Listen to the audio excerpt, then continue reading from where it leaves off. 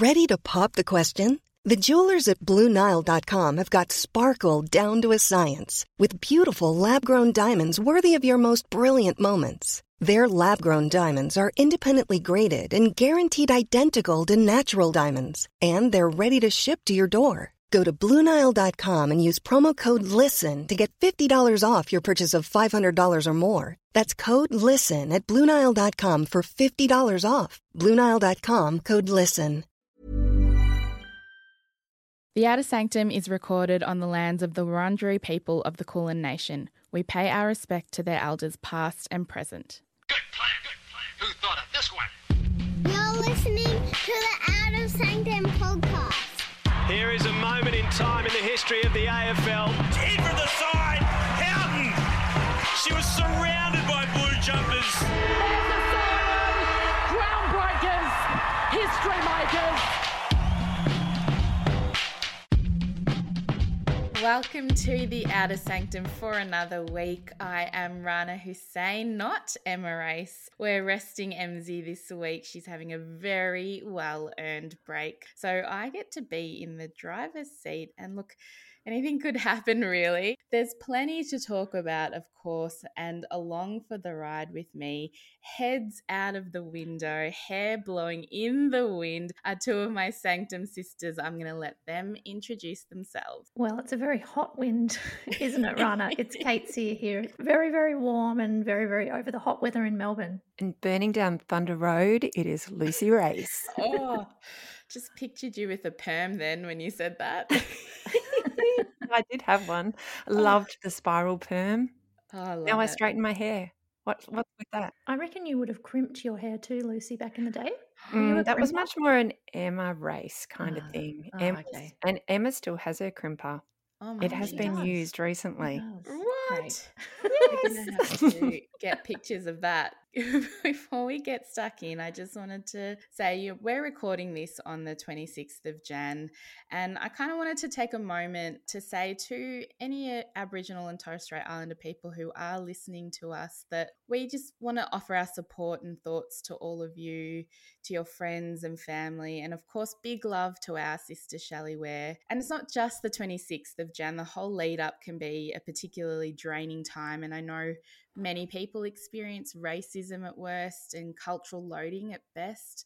We just wanted to say we hope everyone's able to be with community or loved ones or just doing whatever is soothing and healing today, and just acknowledge that today's not a day for celebration. There's so much to get through this week, and it was a stinky, hot, sweaty one. Did you pack your deodorant this week? Totally. I mean, you've got to pack the deodorant, you've got to pack the cold face washer, some ice, the esky, everything just to function in Melbourne. You know, listening to you all on last week's podcast where you were talking about how difficult it is just to function in general at the moment because we're 2 years into COVID and everybody's really tired. A lot of people have been sick, had family members who have been sick or who are isolating, etc. It's just so difficult to sort of function in general at the moment. And then you lay this heat that we've had here in Melbourne and in other parts of the country. On top of that, it's been relentless. And I'm in awe of the women who are out there playing footy. It's amazing. I seriously do not know how they do it. Full disclosure, summer is not my friend. I do not like heat. The thing that really gets me, and I made myself giggle last week when I was watching because I was thinking if I was playing in these conditions, absolute like just baseline, I would need to wear sunglasses. And once you picture a whole lot of players out there wearing sunglasses, it's pretty funny. It's like... But, you know, I would need a hat. I'd need sunglasses. I'd probably need some kind of ice pack around my neck. I don't know how they do it. They're bulk ordering deodorant, surely. Like that's got to be part of the soft cap. Absolutely. And look, it's funny. We'd been having some conversations about heat policy because we haven't really heard them talk about heat policy much this season. I reached out to the AFL just to ask about the heat policy, and apparently the whole season is under the heat policy this year. So in the past, we've had it enacted when the temperatures got over a certain degree, but because of the timing of this season, the whole of the season is sitting under the heat policy. So there's no restriction on rotations or water breaks and how many people, you know, there's the same number of people carrying water and all of those things. So that put my mind at ease somewhat. But I don't know how they do it. And shout out to the fans who still managed to get out there. It was way too hot for me. I sort of self-combust once it gets over about 27 degrees. Heat aside, I want to get into some highlights. It was a strange old round of footy that only finished last night on Tuesday night. I'm getting flashbacks to Festival of Footy from OG lockdown in 2020, and AFLW it feels like they're bending time at the moment. The days are blurring into one. I'm so confused about what day it is, what round it is. You know, when we say to new parents all the time that the days are long but the years are short, I feel like in AFLW it's the same. The rounds are so long but the season's so short. What was your highlight, Lucy? Look, my highlight was, I've got to say it, the Brisbane Lions. They hadn't played for 16 days and they just came back after that break looking so sharp and skillful. They're back into the top 6, even though they're one game behind a lot of other teams. Like everybody else, I was just so taken with the young debutante Zimi Farquharson, who was already, I guess, noticeable because she was sporting the long-sleeved Guernsey. And how much do we just love a long-sleeve jumper? Not that I would play in one in this heat, but she just announced herself as a talent to watch. And I think she's come from the Lions Academy. People that have seen her play in those under-18s championships have been waiting for her to have her time on the big stage. And she didn't disappoint. Her first touch was a goal assist. I think she finished with 12 disposals, 5 marks, and then capped it all off with a goal. And the thing I just loved about watching her play was she looked so composed, she was skillful, and she just had that great work rate. And I think that was something that I noticed across the Lions. Their work rate's incredible, just their defensive work, even in, you know, their forward 50 is fantastic. And welcome back, Lions, and welcome Zimi. Her confidence on debut was incredible. I'd love to just walk into a new gig like that, just guns blazing. Yeah, it was like she came out wearing like a metaphorical pair of sunglasses and was just like cool as a cucumber. It was amazing. She was so good to watch. Well, she, you know, even to finish it all off, she did the post-match interview and she looked entirely comfortable and can't ask for better than that. Kate, I have a question. You're a Queenslander by birth. Are you a Melburnian now? How do you identify, Kate? Oh, totally as a Melburnian. But I do have a soft spot for, not for teams from Brisbane actually, but from the Gold Coast. I do. I love watching the Gold Coast Suns play in both the men's and the women's competitions. And I'm always really happy to see people who come from that part of the world do well, actually. Zimi's from Dalby, is that right? Yeah. Is that rural? I should have done my research. Give me a quick geographical lesson, Kate. Yeah, it's a couple 100 kilometres west of Brisbane, I think, but she went to school in Toowoomba, which is a regional town, a pretty well-resourced regional town, I must say. They had, you know, when I grew up, I went and played sort of regional sporting carnivals in Toowoomba and things. There's a lot of regional sports carnivals that go through Toowoomba, a lot of sport played in and around Toowoomba. So, yeah, it's a good place to grow up, I think, if you're into your sport. I don't know why, it just made me love her more that she's a regional country girl. That's just my city bias talking. Kate, what was your highlight? As I said at the outset, when I listened to you all on the pod last week and you were talking about how just challenging life is generally at the moment, let alone to put on an AFLW season, you know, it got me really thinking about how much effort and energy all of the players and officials and umpires and everyone associated with the AFL is putting in to try and keep this competition going. And in that context, I thought the performance of Fremantle in particular was incredible. As we know, last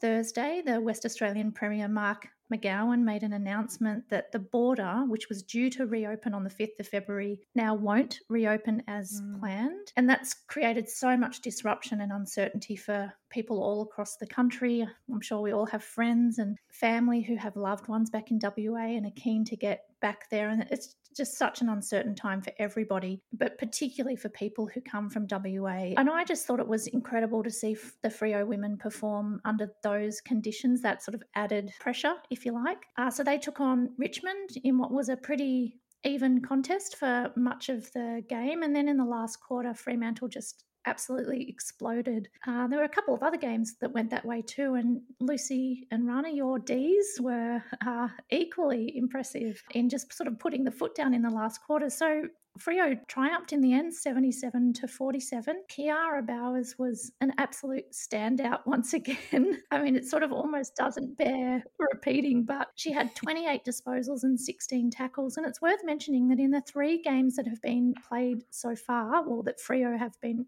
managed to play 3 games, she's laid 14, 12 and 16 tackles. So she's just an absolute She's so good. gun and so good to watch. And I just thought the mental strength and resilience that it took for Freo to play in those conditions was super impressive. And they're a good team. Oh, I really loved Ebony Antonio's beautiful goal in that second quarter of that Richmond game. It actually took my breath away.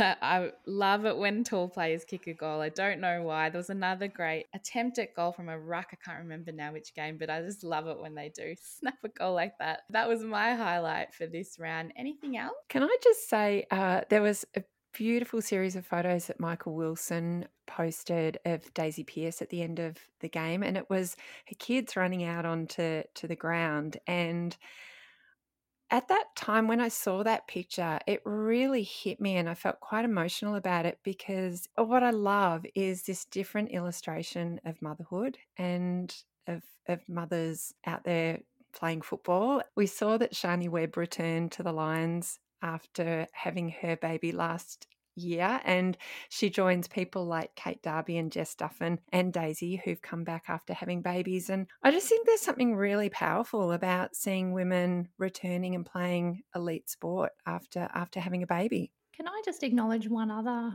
landmark or achievement that happened this week in a very different vein? I have to mention my Adelaide Crows if I can. I just wanted to give a shout out to Ebony Marinoff and Stevie Lee Thompson. You might have seen on the weekend that obviously Adelaide won, but in so doing, they became the first AFLW players to notch 30 wins across the first few seasons. So that's a really incredible achievement to both of them, and well done. Well done indeed. All right, there's a lot to get into. So have you packed your Grace Tame side eyes, and are you both ready to melee? Yes. Indeed. If I'm honest, my other highlight really from the round was that it was Pride Round and all the beautiful jumpers, and I just love how much conversation Pride Round does stir up, which to me is the point of a themed round. I think it gets people talking, and I'm always vocal about, is it enough? Do we need to do more? And we did discuss last week on the episode what was to come for Pride Round, but since then so much has actually happened.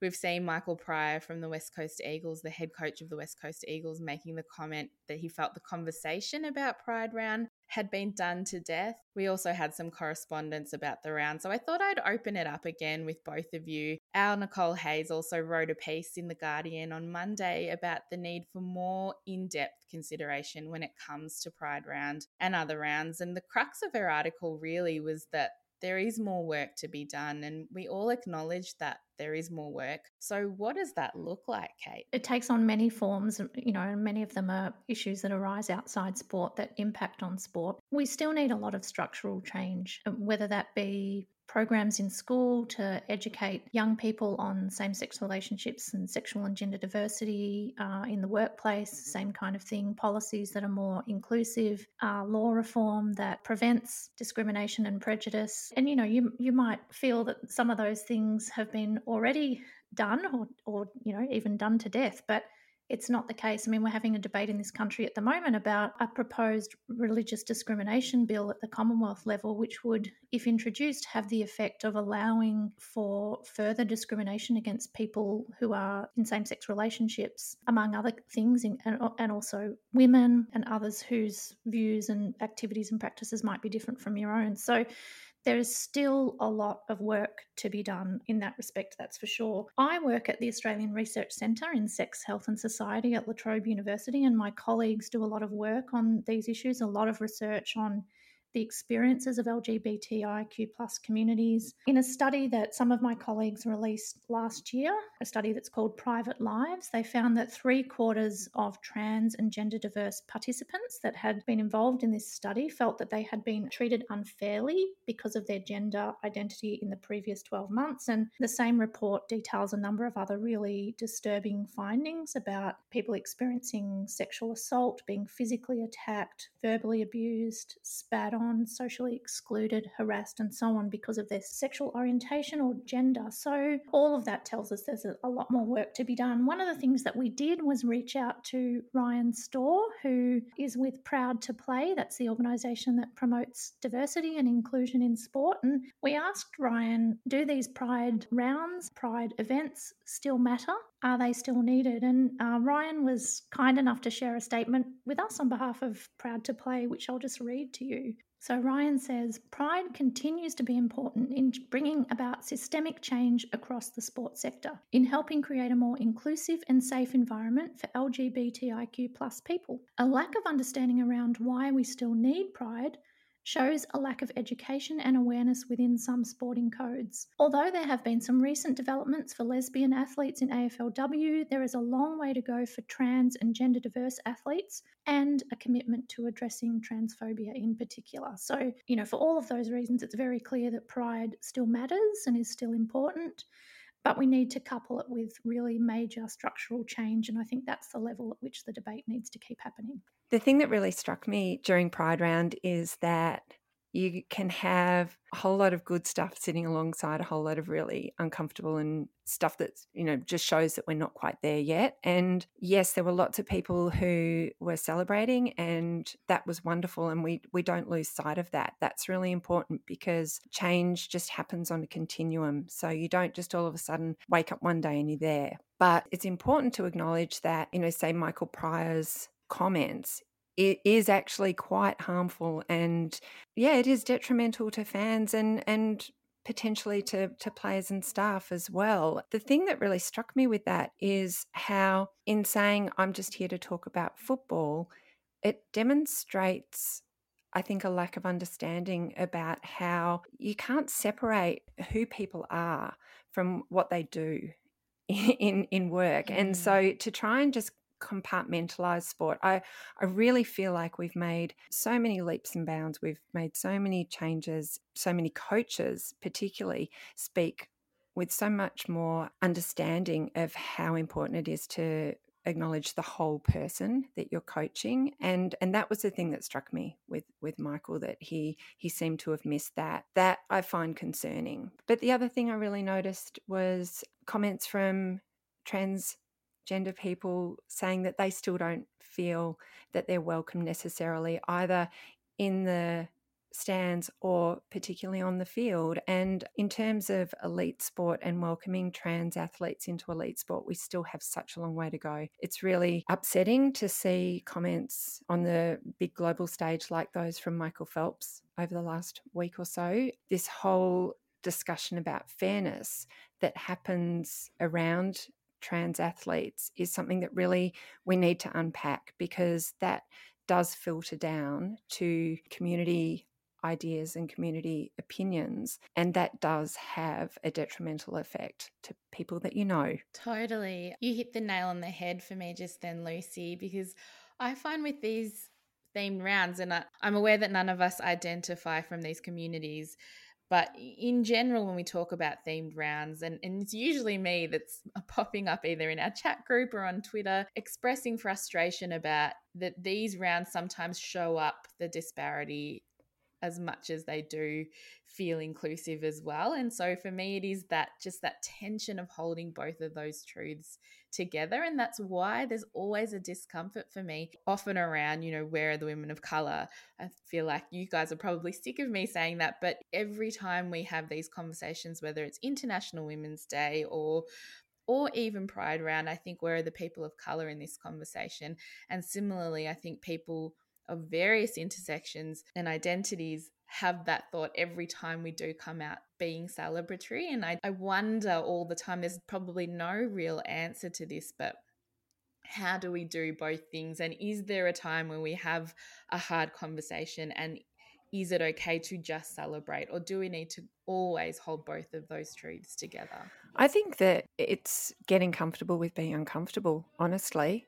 We don't like it. Like, it's not fun to sit in that place of discomfort, but it's from there that change happens. I'll hark back to the Grace Tame mention at the start of the podcast, but comfort and ideas of manners or civility or not mentioning things that make people uncomfortable is what allows the status quo to continue. In a lot of these conversations, what we're trying to do is change the status quo. The foundations that you're kind of sat on for a majority of people have to be shaken, and that's okay. And we have to be okay with that.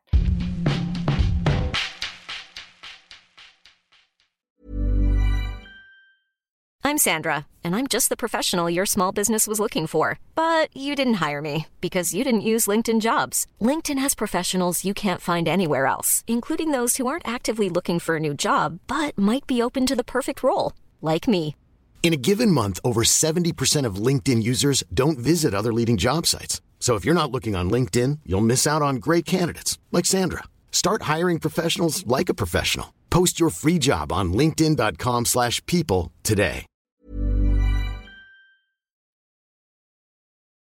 As we know, the personal is political, as is sport, as we often say. And Kate, I want to talk to you about something, because you are the queen of tennis in our little cohort. You're the tennisophile. I feel between your love of Andy Murray, which knows no bounds, None.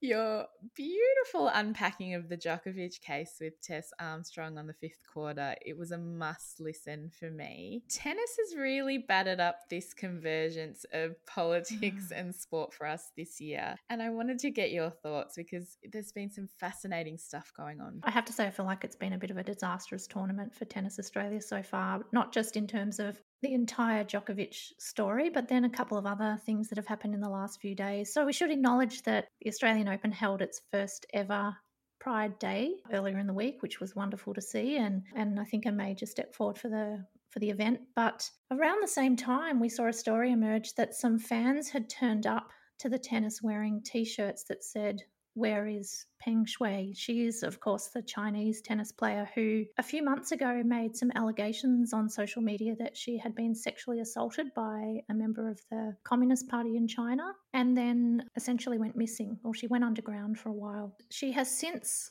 retracted those comments or withdrawn them and said that they were misunderstood or taken out of context. But we haven't seen her at this tournament, and there's an ongoing debate about where she is and whether she's safe. And I was extremely disappointed to see Tennis Australia tell those fans that they couldn't wear those T-shirts into the ground because they constituted a political statement. It's worth saying that, since that happened a couple of days later, Tennis Australia has reversed its position. But really what it has done for me is highlight something that we haven't talked too much about on this podcast, and that is the right of fans to make political statements. We talk a lot about athletes using their platforms to promote human rights or to make political statements or to engage in political debate and how that is received and seen.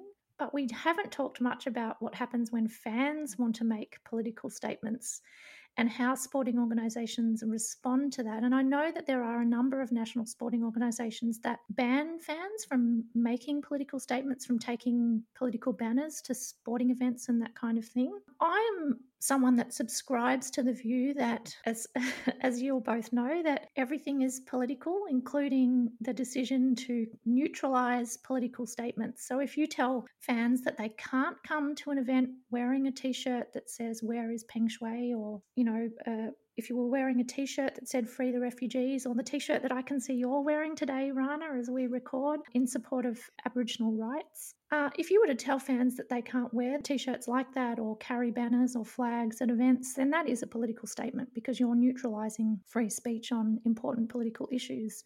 One of the things that I find so bizarre about the entire Tennis Australia situation with Peng Shuai is that there are so many political statements that take place at sporting events, in my view, all the time, that are often seen not as political at all, or that people would never even considered to be political. And one of those, in my view, is the waving of a national flag. That is a political statement in the sense that it is a celebration of the nation. It's sort of a reinforcement of nationalism. If you have a flag that, like the Australian flag, has the symbol of a nation that colonised us, that there's something political in there, even if you don't acknowledge it or realise it or know it. I think very arbitrary lines are drawn by sporting organisations at times between what they think is political and everything else. That inconsistency or that hypocrisy that lies at the heart of the way that fans have been treated this week and are sometimes treated by sporting organisations is hugely problematic and worth a much larger conversation about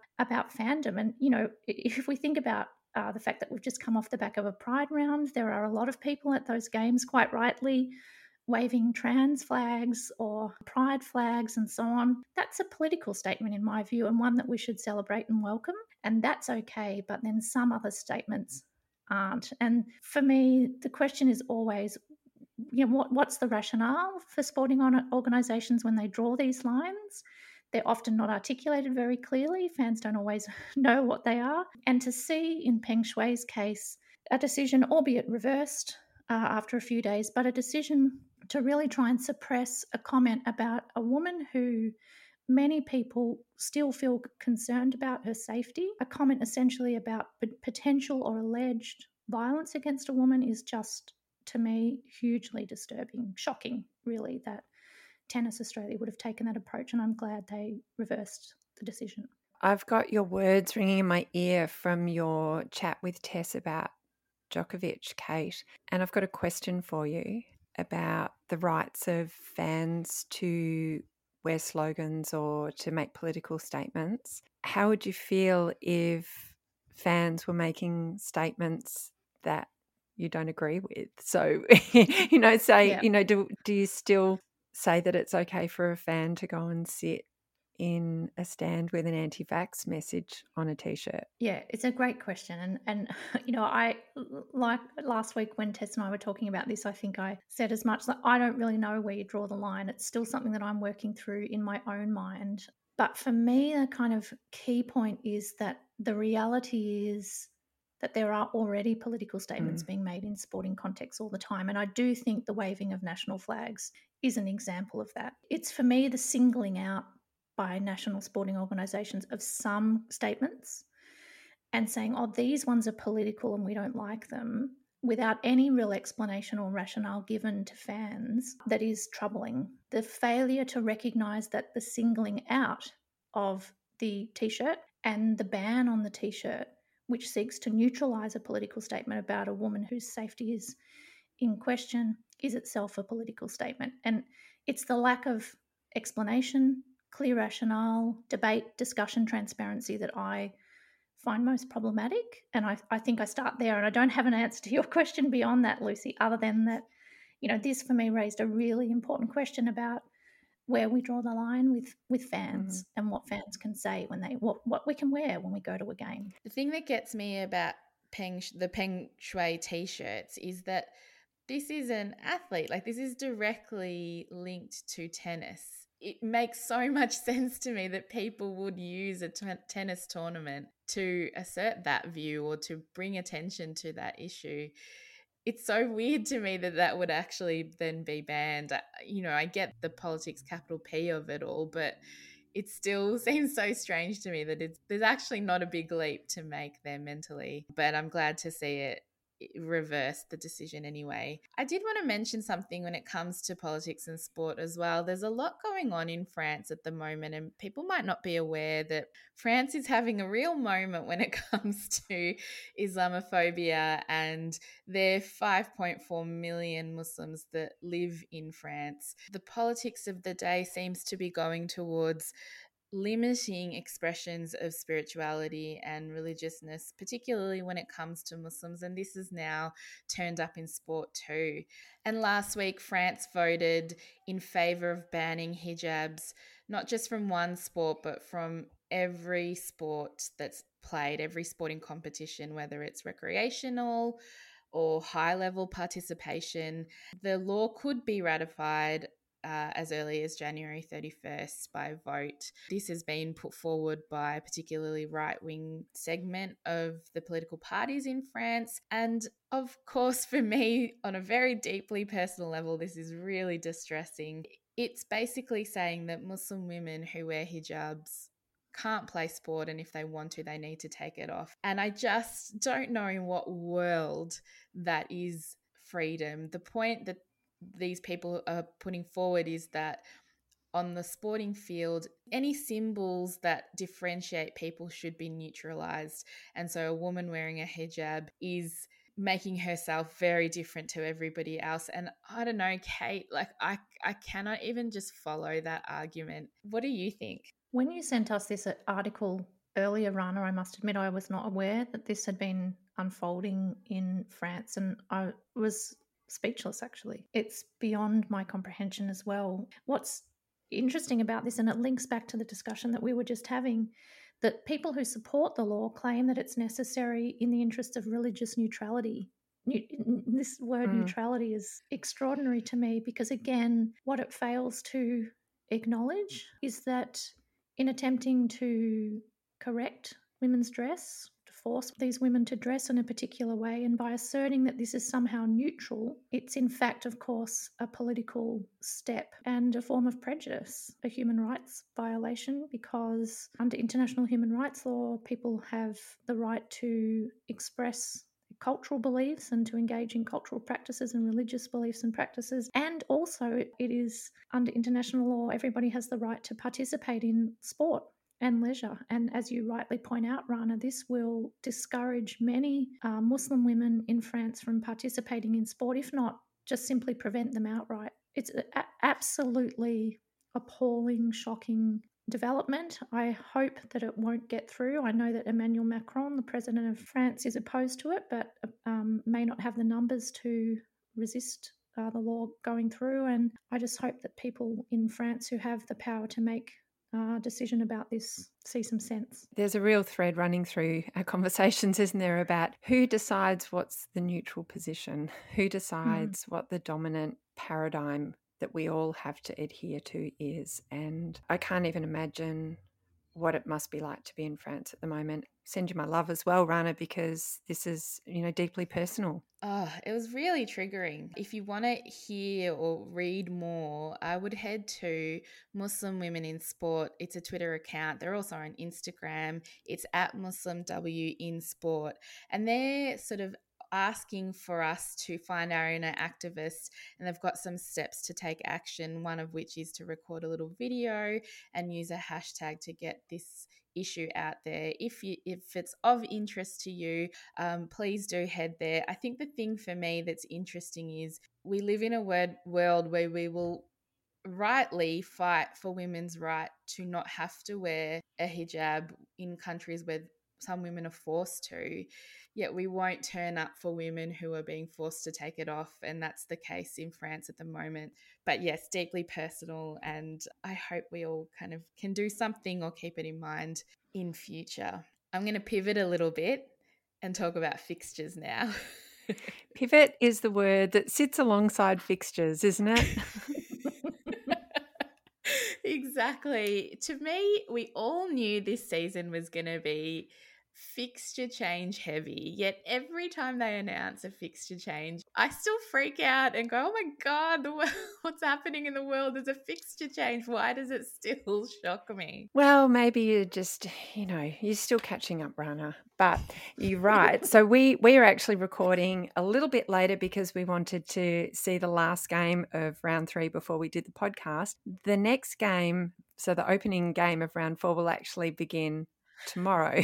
So that has been brought forward to Thursday. So I had a quick chat with the AFL just to ask, what the overriding principles are in terms of the fixture. So as they said at the start of the season, their priority is to get the season done and to crown a premier, but to also look after the health and safety of players, officials, staff, and also fans as we do this. So there going to be some condensing, basically trying to catch up some of those games and all I can say to fans is keep an eye on the fixtures because they're changing constantly. The aim is to still try and get the grand final to happen around that first week of April. There is a little bit of flexibility if that needs to move, but I think the AFL just really want to try and get the season done within that time frame. The other thing that is a really complicating factor, as we mentioned at the top of the show, is the change to the border arrangements for WA, and that does affect the Eagles and Fremantle. The AFL is working really closely with those clubs, with the AFLPA and also with the state government, the health departments, just to manage that situation. So keep an eye on it. But I don't know whether you saw this week that Adele had to postpone some of her shows, and she posted on Instagram, she was so upset about it, but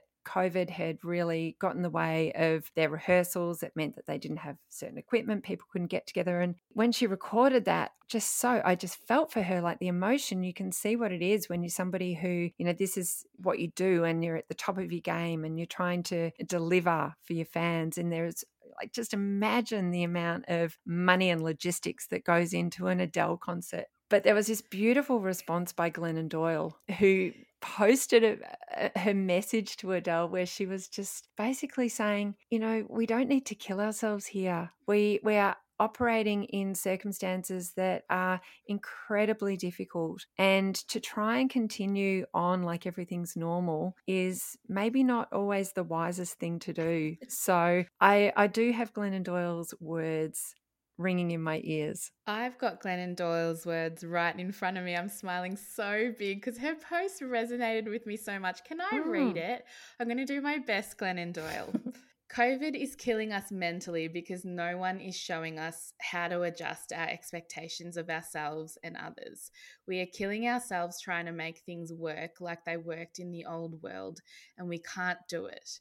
We cannot make things work, but it feels like we aren't allowed to say that, because no one is brave enough to say, no, this cannot be done right now, enough. But you did, and it is going to free people. I swear to God, you are a beautiful leader, even when you don't know you are leading. Go easy on you. And of course, she's talking to Adele there. But I feel like that's a message for the sporting industry right now. We are all killing ourselves to make these competitions go ahead and make sure it all goes smoothly. And of course, I understand why, and I love it as a sports fan, but there is a part of me that's thinking, what are we doing this for? Maybe we just need to accept that less is okay. I think it's just, we need to accept that it's not going to be perfect. And I'm really interested to see how the Bulldogs get back on the field. They've missed 2 weeks they've had a number of players that have been affected by COVID. I heard Bonnie Toogood speaking on the AFLW show about the fact that she'd been really quite sick with COVID and it had definitely taken its toll. And it made me wonder, what's it going to be like, not just to come back and play, but then they're playing 2 games in 5 days because of that catch up. So we talked last week about an asterisk on this season, and that asterisk for me is all about kindness and just do your best. I keep thinking about the fact that in 2020 we had that really disappointing situation where we didn't get an AFLW premiere, and I know the fan base was really upset and so many of the players were really upset, and I imagine that all of those who are competing in the AFLW at the moment really feel that pressure and that sense of expectation to complete the season, both for the fans and for themselves. I know that they would want the season to run its course and for there to be a premiere, but gee, that must add so much extra pressure and stress and strain. And as Adele and Glennon Doyle remind us, maybe it's okay if things don't work out, that it will be okay. Friend of the pod, Adele. I really wish I was friends with Adele. Let's face it. Adele, if you're listening, call me. Okay, it wouldn't be a Malay if we didn't talk about De Goey. Not really. I actually don't really want to talk about De Goey, Jordan De Goey, but he is in the news again. Oh boy.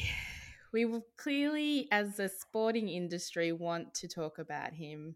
Lucy, you noticed something in the way we are talking about him. We still haven't found a way, particularly in the way that sports journalists cover the story around Jordan De Goey, we still haven't found a way to really acknowledge the whole story. I noticed in an article by Matt Turner in the Herald Sun, where he was covering De Goey's return to training, just a whole lot of statements like De Goey's nightmare in New York, and that he's out of the doghouse, and that he was setting the track alight, back at training, and that would be a welcome sight for Collingwood faithful. And I really miss the lack of honesty about what's kind of happened and why he's back. I feel like it's kind of speaking in euphemisms. And honestly, I think that uncritical platforming and praise is harmful, and it's harmful not just to victims and survivors, but it's also harmful to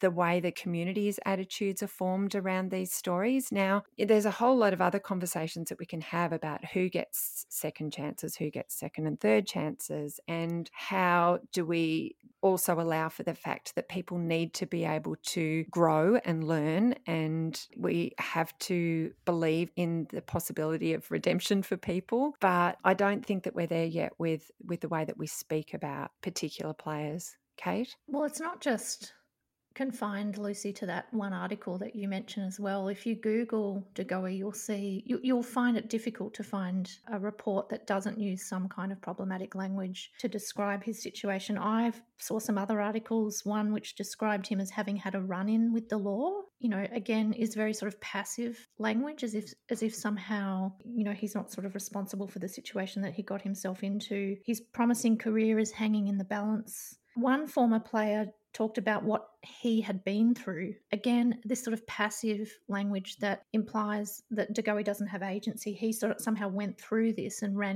had a run-in with the law. Worst of all, a past player described him as a good player and person and said he attracts a type of trouble. It's this kind of messaging that's so problematic. And I know it's really delicate and difficult to report on allegations when they're still pending or have not yet been resolved. I totally understand that.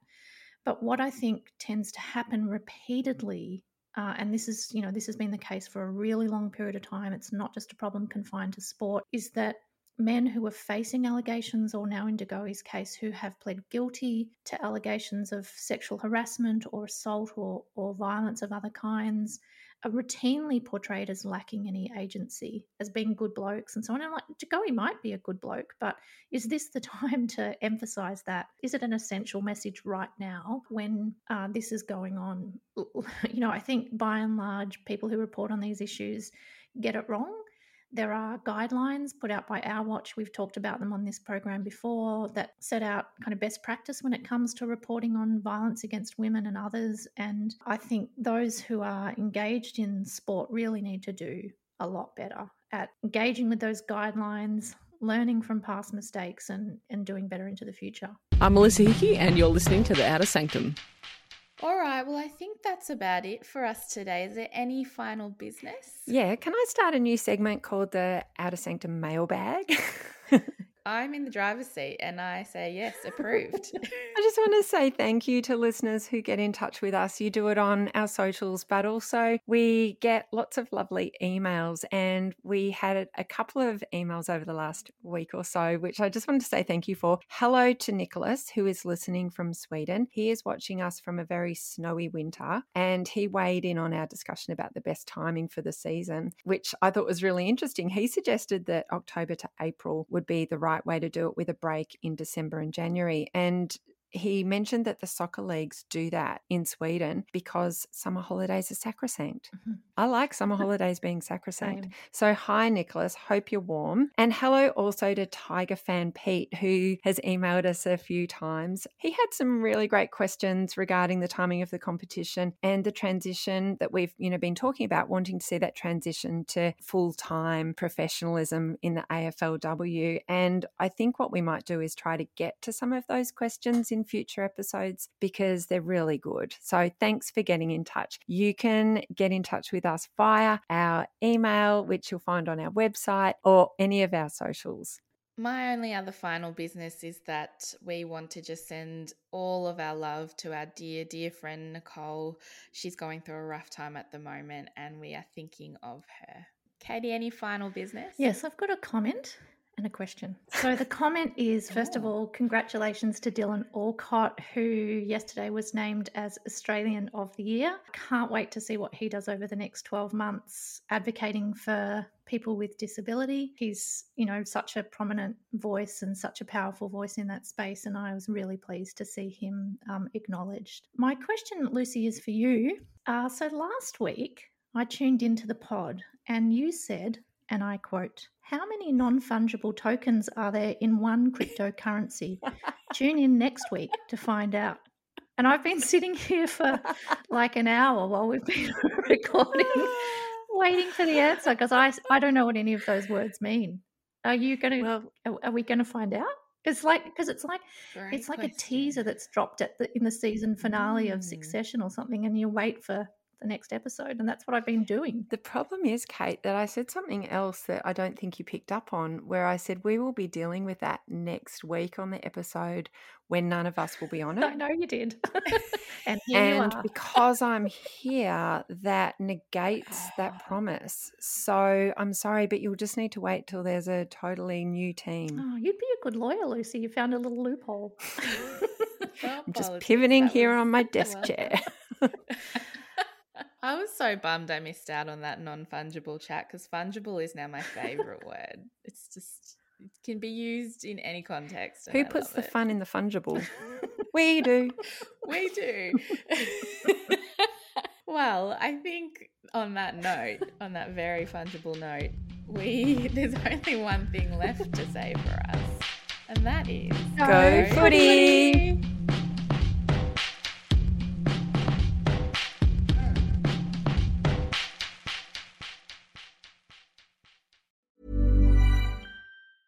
Mom deserves the best, and there's no better place to shop for Mother's Day than Whole Foods Market. They're your destination for unbeatable savings, from premium gifts to show-stopping flowers and irresistible desserts. Start by saving 33% with Prime on all body care and candles. Then get a 15-stem bunch of tulips for just $9.99 each with Prime. Round out Mom's menu with festive rosé, irresistible berry chantilly cake, and more special treats. Come celebrate Mother's Day at Whole Foods Market.